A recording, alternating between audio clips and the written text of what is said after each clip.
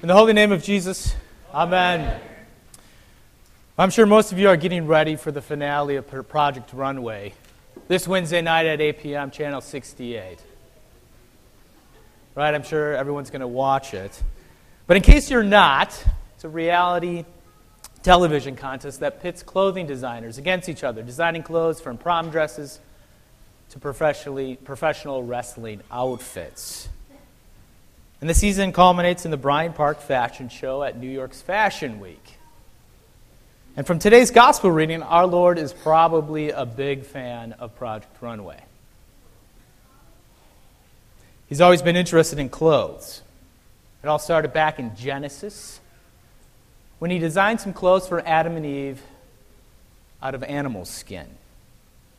And it ends in Revelation when God designs clothes for the residents of the New Jerusalem out of brilliant, white, righteous robes. It seems that our Lord really likes clothes. Now, before you think that I'm advocating we all shop for Valentino or that we become shallow, let's take a look at what the parable says. The king invites everyone on the street to his son's wedding feast, including the bad and the good. Since the king invited everyone, it's understandable why we might perceive the king's anger for that poor soul who did not have a wedding garment as a bit extreme. Probably a homeless man who literally lived on the street. He most likely couldn't afford Valentino. So what does the king expect? Did he invite him just to condemn him? Not really. It's not how it worked back then. How it worked back then is that a king would invite, feed, and actually dress his guests. Now, since all of you are planning on watching the finale for Project Runway, I'm sure everyone has seen Bruce Lee's kung fu movie, Enter the Dragon. There's a banquet scene in the movie on the night before the kung fu competition where all the contestants feast, wearing a red robe provided by the host. It's a strange look because underneath the red robe is their ordinary street clothes. That's exactly what's going on in today's parable. For someone not to wear a garment would mean he would have refused it because this king is so wealthy and powerful that not only does he feed all his guests, but he actually dresses them. As any parent knows, dressing their child can become a contest of wills. A young 2-year-old girl might want to actually wear a pink swimsuit in the dead of winter. But her parents know better. Sometimes perceptions are out of whack. Kids perceive that mom and dad are hurting them, but in fact they're caring for them. And working with this kind of perception, they actually think it's best to refuse a winter coat in the dead of winter, even to the point of kicking and screaming. This poor soul in the parable perceived that he was either unworthy to wear a garment or his garments were good enough. But in refusing the king's gifts, he essentially refuses the king.